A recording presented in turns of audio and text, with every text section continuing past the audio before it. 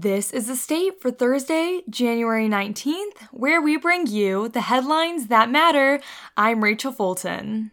For our first headline of the day, focusing on Monday's MLK Day, the Michigan State University Jazz Orchestra, the second, performed its annual Martin Luther King Jr. concert at the Fairchild Theater on Sunday.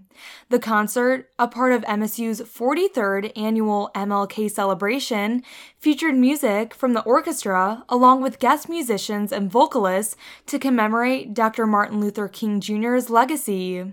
Special guest conductor Christopher Johnson has been involved in the making of the annual MLK concerts since 2002, when he was a sophomore at MSU.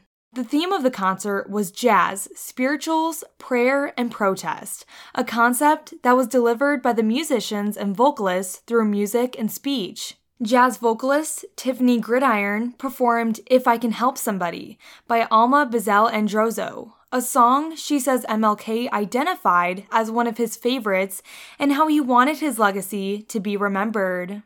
Also, jazz vocalist Lulu Fall performed No One Even Cares, a song that she wrote with Johnson.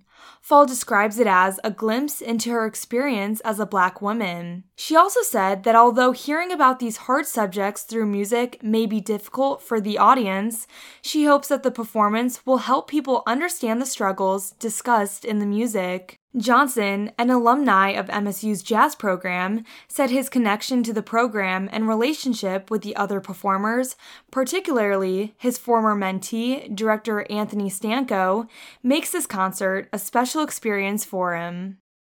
For our second headline, focusing on campus news, coming in with 17 years of experience as a senior staffer in the Michigan legislature, trustee Denno began his 8-year term in what he called the legislative arm of Michigan State University on January 1st of 2023.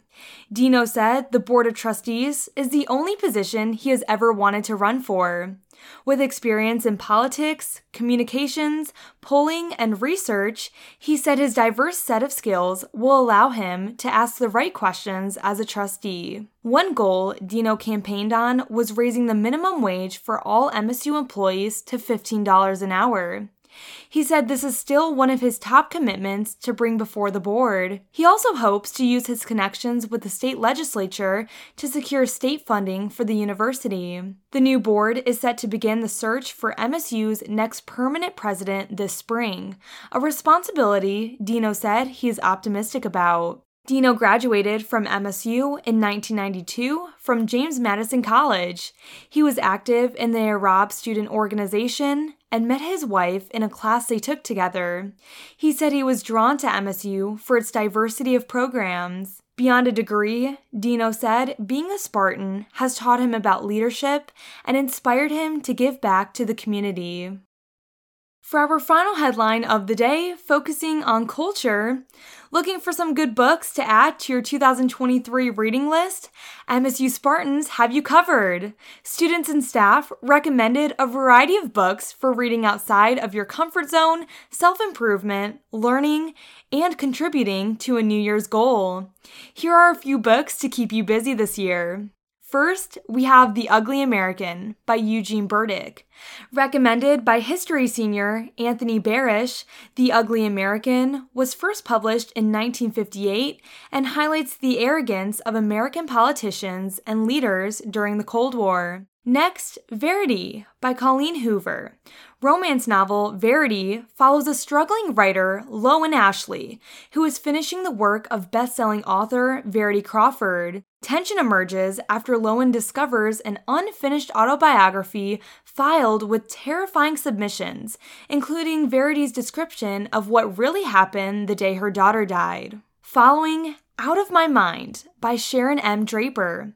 Out of My Mind is narrated by its protagonist, Melody, who has cerebral palsy and refuses to let that define her. She has a photographic memory and is smarter than many of her classmates who dismiss her as disabled. And finally, Educated by Tara Westover.